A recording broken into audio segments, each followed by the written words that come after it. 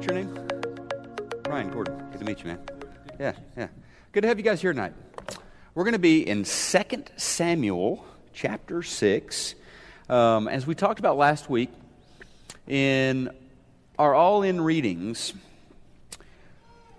especially in the Old Testament right now, we come across all of these smaller stories, individuals, and events that happen. And these, of course, come together to be chapters, episodes in the large story of God, in the redemption story of this holy God who is reaching out to imperfect, sinful people like us for our salvation. Some of these stories, like last week, and I think this week as well, are stories that have a certain shock value to them. The story of Uzzah certainly tonight is one of those. And what we're going to try to do tonight is not only try to get into that story and understand what was going on at that moment, but also place the story within the context of what was going on before and after, and in the large story, including the story of Jesus. Now, we have read the story of Uzzah and in 2 Samuel, as we've been going through our all-in readings, as well as the story in 1 Chronicles chapter 13. So here we go, 2 Samuel 6, 1 through 11. David again brought together out of Israel chosen men, 30,000 in all. He and all his men set out from Bela of Judah to bring up from there the ark of God, which is called by the name of the Lord Almighty, who is enthroned between the cherubim that are on the ark. They set the ark of God on a new cart and brought it from the house of Abinadab, which was on the hill. Uzzah and Ahio, sons of Abinadab, were guiding the new cart with the ark of God on it, and Ahio was walking in front of it. David and the whole house of Israel were celebrating with all their might before the Lord with songs, with harps, lyres, tambourines, sistrums, and cymbals. When they came to the threshing floor of Nacon, Uzzah reached out and took hold of the ark of God because the oxen stumbled. The Lord's anger burned against Uzzah because of this irreverent act. Therefore God struck him down, and he died there beside the ark of God. Then David was angry. David was angry because of the Lord's wrath and how it had broken out against Uzzah, and to this day the place is called Perez Uzzah. David was afraid. Two emotions there, anger and fear. David was afraid of the Lord that day and said, "How can the ark of the Lord ever come to me?" He was not willing to take the ark of the Lord to be with him in the city of David. Instead, he took it aside to the house of Obed-Edom the Gittite. The ark of the Lord remained at the house of Obed-Edom the Gittite for 3 months, and the Lord blessed him and his entire household. All right. So here's kind of the history leading up that moment. What's been going on? We remember David was anointed to be king by Samuel. That didn't mean he was crowned king. That did not mean he began to reign. It meant God was calling him out to be king. And then David patiently waited for Saul, the reigning king, to pass away, as Saul chased after him and tried to capture him and end his life various times. Now, King Saul, at this point, has died in battle with the Philistines, realizing that field was lost and that he had already been wounded by arrows. He chose to take his own life. Jonathan died with him, as well as his other sons. That means there was no heir to the throne there. And that really set the stage for David to finally be crowned king, begin to reign. Things are rarely that smooth and that simple, even today with political transitions. Certainly not smooth and simple back then. The death of Saul did not bring like this automatic, smooth transition. Oh, now David's going to be king. Everyone's been waiting on this. No, there was a 7-year civil war in Israel. And finally, as we know, Israel finally unites around David, and they proclaim him to be their legitimate king. Now, it wasn't long after that David realized it's time. It's time for the Ark of the Covenant to be moved to Jerusalem, the new capital city of Israel. 2 decades earlier, the ark had been lost in battle, one of the battles, many battles against the Philistines. It had been captured by the Philistines. Philistia initially treasured the ark. They realized that this was at the center of Israel's national identity, although they probably didn't understand exactly how, but they knew it was incredibly important to Israel. And so they were proud of their capture. They relished that they had the ark, at least for a while, until everywhere they took it, curse, death, destruction. That ark did not bring good favor where it went among the Philistines. So eventually the Philistines just put the thing on an ox cart, kind of whacked the backs of the oxen, pointed them toward Jerusalem, and said, we're done with this thing. So they just kind of sent it off. Now, for years, the ark had been kept in the home of a fellow named Abinadab. David sent a 30,000, large military detachment to go and retrieve the sacred ark. And that's the story we just read. It doesn't end well there. As the ark was being transported on top of this brand new ox cart, moved over uneven terrain, moved up a steady climb in elevation toward the city of Jerusalem. At one point along these ancient roads, the oxen stumble. Uzzah puts his hand out and secures the ark from toppling over, and he's struck dead. So everybody's scared to death. David is afraid. You can imagine the people around there were afraid. The mission to move it is put on a hold at this point, and it is then put in this home nearby of Obed-Edom, and as long as it's there, those 3 months, just blessings upon his household. Finally, the ark is in Israel, at least, and among God's chosen people. Months later, David decided once again, let's do this. Let's get the ark to Jerusalem. That's where it belongs. This time, everything goes well. There's music, there's dancing. This procession is joyous. The ark goes where it needs to be, at the center of Israel's national identity of life there in Jerusalem. Now, if you approach the Bible as a skeptic, as an atheist, as an unbeliever, this story seems to confirm probably a lot of your suspicions about the Bible, about religion perhaps in general. That it is at best something useless, something that holds people in superstition, an ancient God who is capricious and cruel.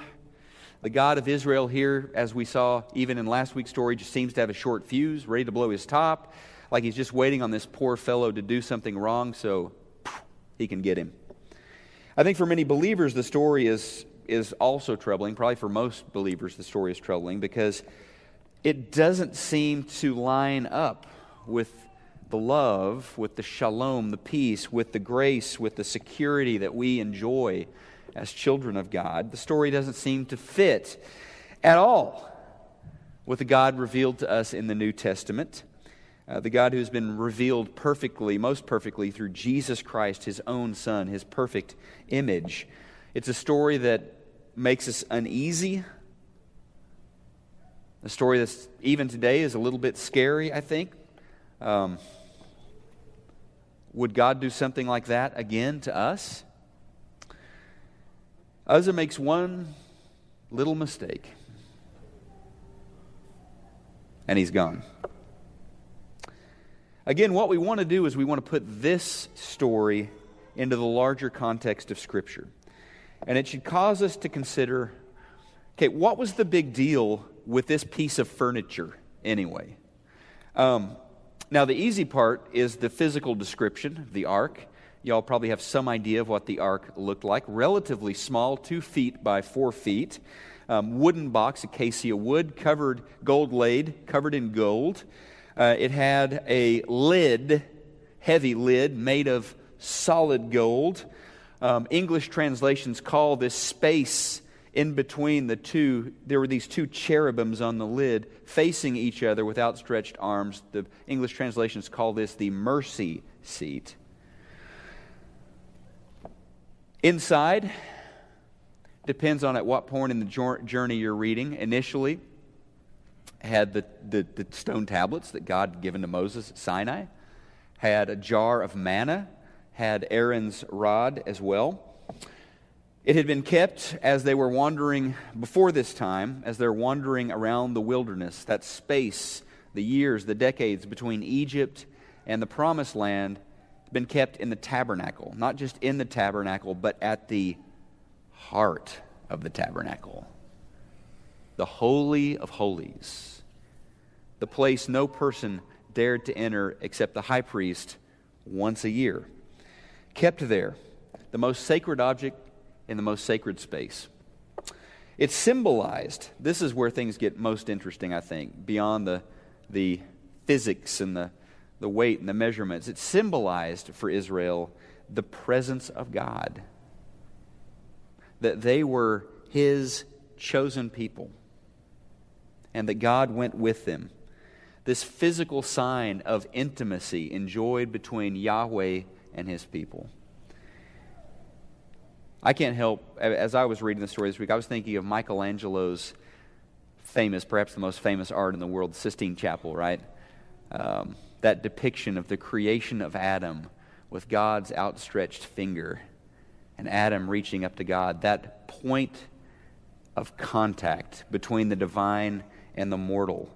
The ark was kind of that, represented that, a marker of that intersection between God and us. And David, I think he was right when he thought it needed to be in Jerusalem. It needed to be located not in a shed, not in somebody's backyard. It needed to be located in Jerusalem, at the center of the nation. Now, personally, I think you could say, based on the Psalms that we have that David wrote, few people longed to be close to the Lord like David.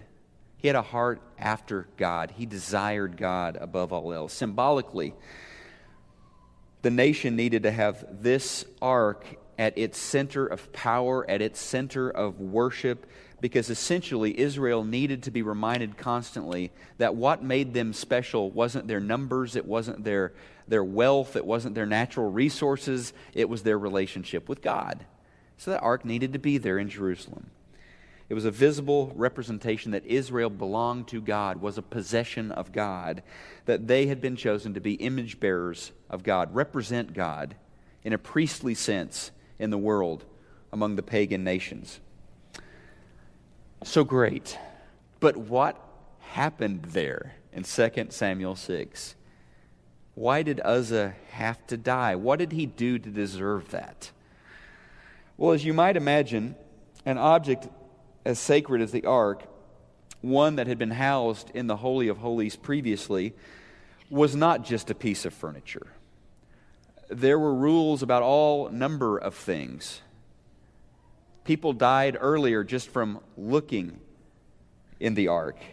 There were specific rules given for the transport of the ark, for the handling of this. The book of Exodus has these regulations, Exodus 25. And I think they begin to give us an idea of what's going on in this story on the road to Jerusalem with Uzzah. It was to be carried by people. It was not to be carried on a cart. It wasn't to be hauled around by oxen. That's why it had been fitted with these rings and these long poles so that it could be carried by the Korahites, this smaller elite group within the larger Levite group who were responsible with handling objects of worship. So it was not supposed to be on the ark, okay? To be clear, not under any circumstance was the ark to be touched. So yeah, in this procession from Abinadab's home, basically all of the rules are being disregarded. It's being treated like something somebody bought on Craigslist. Throw it in the U-Haul, let's go. It was being treated like just a piece of furniture. But that doesn't satisfy most people. Still, he had to die? What's up with that? killed for breaking a few rules here. Seriously, I mean, we can't keep all the rules that we see in the law of Moses. No one could have. That's why Jesus had to come. We know that. By the way, David, I appreciate this about the Bible. It contains his reaction. We get to kind of see through David our own emotions as he's fearful and he's angry, right? There's some outrage from David at this story, and I think it's some of what we feel when we experience it. The Bible tells us that in 2 Samuel 6:8. So the way folks react to this story today, I think it still looks a lot like how David initially reacted to what he saw happening. But a point was made. A very clear, dramatic point was made. David may not have liked the way it was made. People may not have agreed with the way it was made, but it was made. God is holy. God is not like us. His commands are not to be treated lightly. He is totally different from us. Any relationship that I enjoy with God, any relationship that a human being enjoys with God, is 100% mediated by Yahweh. It's on His terms completely. The fact that we could have any sort of relationship with Him is because of His love and His grace, that He would desire to relate to people like me, to people like us, who are broken, who are sinful, is amazing. So there is no way for me to make myself holy, no way for us to make ourselves holy, no amount of good works, no amount of prayers or right wording of those prayers, no amount or no level of moral goodness. The truth is that any relationship with God is initiated by God and God alone, and is mediated by God. We are not His equals. We are not God's buddies. We are His creation, designed to worship and serve Him. The other phrase I was thinking about as I was working through this, so I thought about Michelangelo's art, and then I thought about the trip last summer. It was about this time last summer. Isla and I got to go to England, and we did the European Christian workshop over there and everything. But if you've been to London and ridden on the tube, you know the mind the gap, right? Let's mind the gap. They don't want you stepping in front of a subway car. They don't want you getting stuck in the gap between the subway car and the platform. Mind the gap. It's a dangerous space. The voice constantly reminds you over the intercom. And I was thinking of that. This is a story about minding the gap. Recognize there is a gap between God and I. And it's not a gap this size. It is a gap the size of the universe. It is a chasm between us. God is love. God is good. God is powerful. God is merciful. And we could never begin to imagine having a relationship with Him, but for His love, but for His mercy, but for Him reaching out to us. But another fundamental quality of the one that we gather to worship is His holiness, His separateness, His differentness. Beyond all of the other differences, this is the great divide. This is the gap between Yahweh and me.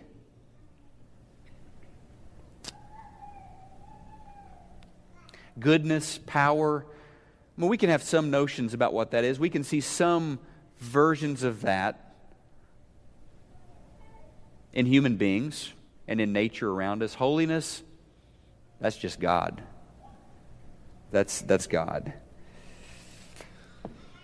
So I've always wondered, and this is me wondering aloud, so don't get mad at me. This is just me wondering my opinion. I've always wondered if one of the reasons that David was angry in the story is that he was really angry with himself. That's what I wonder. He had to realize that he bore some responsibility here. He had to know this was not the way the ark was supposed to be transported from Abinadab's home to Jerusalem. He had to know this was breaking the rules. Maybe he felt some responsibility for Uzzah's death. Maybe he was angry with himself again. Speculation, right? My opinion. But if you were to just open the Bible, okay, for the very first time, you don't know any part of the bigger story, you just open it to 2 Samuel chapter 6, and you start reading right there, the one with Uzzah being struck dead for breaking a couple of rules, you could have a view of God as being petty, vindictive. One little sin and Uzzah's killed. But that's not the way we read the story, is it? We read it as part of the bigger story. The sin of Uzzah, and really the people in general around Uzzah, was a long time in the making. For years and years. God had patiently and God had mercifully chosen to not deliver justice to Uzzah, but rather to extend mercy to Uzzah. Uzzah was a Korahite. He would have known backwards and forwards the regulations about transportation of the ark. He had been trained for this moment. But he chose unilaterally to make his own decision about what was best at that moment, to follow his personal judgment instead of honoring God's revealed wisdom about the transportation of the ark. More than anyone else, someone like Uzzah would have understood that people don't have the right to ignore God's commands, to take matters in their own hands, to violate the sacred trust that is inherent in serving the Lord in this very special way. Very sacred mission that he had been privileged to take on.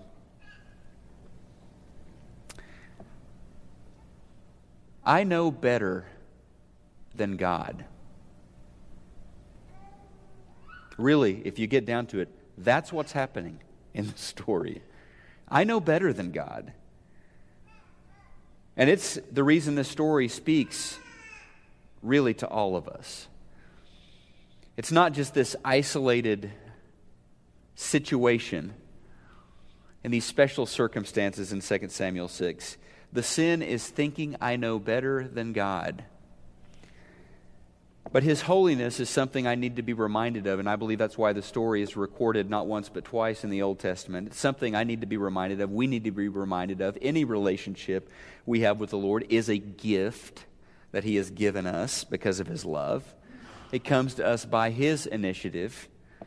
And to reach a point where I think I know better than God, to reach that point where God and I are peers, well, then I've traveled a long journey away from an appreciation of His holiness, of His separateness. There's a lot of steps that go into coming to that point. In Leviticus chapter 16, verse 2, the command not to touch the ark is literally given to protect people like Uzzah.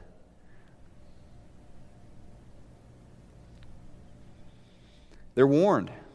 Aaron is warned. They're all warned, as it's recorded in Scripture, that if they touch the ark, they die. The Lord, obviously, because that's commanded, the Lord wants us to live. He wants us to be protected in that way.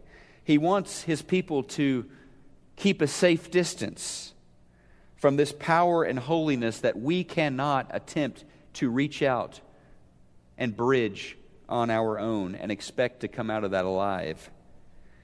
Uzzah just wanted to do God a solid by staying the ark when it began to jostle around on that ox cart.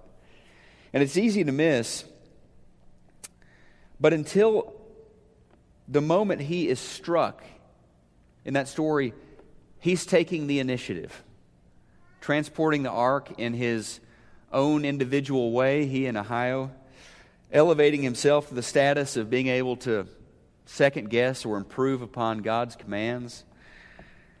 And it results in a pretty scary story for us, doesn't it? We don't have a lot of the backstory about this guy Uzzah. We don't know much at all about this fellow. We don't know what he was like. And so any extrapolation that we're going to make about his character in general comes from one story. So if we work with the one story that we have, if this is an example of the way he operated in general, we begin to get the picture of someone who thought he knew better than God. Someone who thought that he could control God by using his own judgment. And if this is an example of the character of this man, then he was the sort of person who minimized the holiness of God by the way he conducted himself. But maybe he wasn't that sort of person. Maybe this is just a weird, isolated incident. Probably not. If he was this sort of person, though, then God had been merciful and patient for years with Uzzah leading up to this moment on the way to Jerusalem. Again, all we have is the story to work with.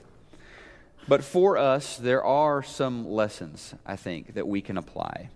And as we talked about last week, as with the entire story of Scripture and the individual narratives, the chapters within that story, they seem to point to Jesus if we think enough about them.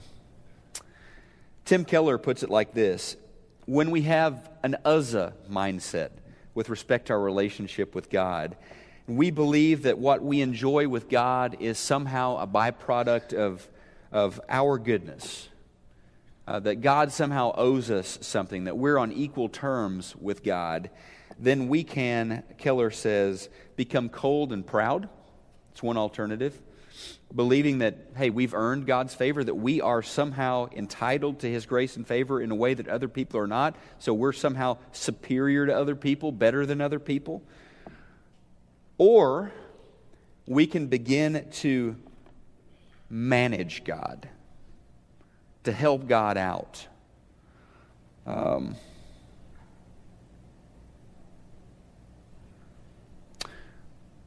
And since we're involved in this, managing God and making decisions for Him, then He needs to run the universe and He needs to run our lives in ways that we agree with, right?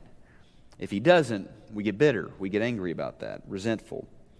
So hopefully, we're beginning to get a better picture of just how this strange and scary story of Uzzah fits into that larger narrative, because I think really it is pointing to Jesus Christ. Our relationship with God is grace-based, literally charis or gift-based. We enjoy His unmerited favor because of what His Son sacrificially and lovingly did for us, offered for our behalf on the cross. We're forgiven, we're cleansed, we're made pure. His righteousness is counted to us as righteousness by faith, not because of our goodness, not because of our merit. And so the story of Uzzah, I think, reminds us of an important reality in our Christian walks. What we enjoy comes to us as a gift from our loving Father. It's not to be treated lightly or taken for granted. We are owed nothing. Amen? We're owed nothing. We're given everything. We're given His Son. We're given His Holy Spirit. We're offered grace and mercy. We're offered His rich love. We're offered in those parables of Jesus that He tells, we're offered a seat at the banquet table to dine with the Father. How unbelievable is that? All of this is because of His heart. All of this because of His generous gifts to us, not because of our own merits. And so the gospel, the good news, the message that Christ came from heaven to earth to share with us is this: we aren't getting what we deserve. Thank God for that. By His love, He has bridged the gap. He has reached across and taken our hand. He has knocked down the dividing curtain. Remember when Jesus was crucified and the veil was torn? That's what He did for us. He took away that separation that was there because of our unworthiness and our sinfulness. So our relationship with God is based on Him and Him alone. So the story of Uzzah, I think it really reminds us of this important reality in our Christian life, and in fact points to it. And that means when we gather with grateful hearts. We realize that we are the recipients of great undeserved mercy, and we celebrate that. We have been gifted and blessed by God. How are we going to work from that? How are we going to deal with that? Humbly, gratefully, reverently.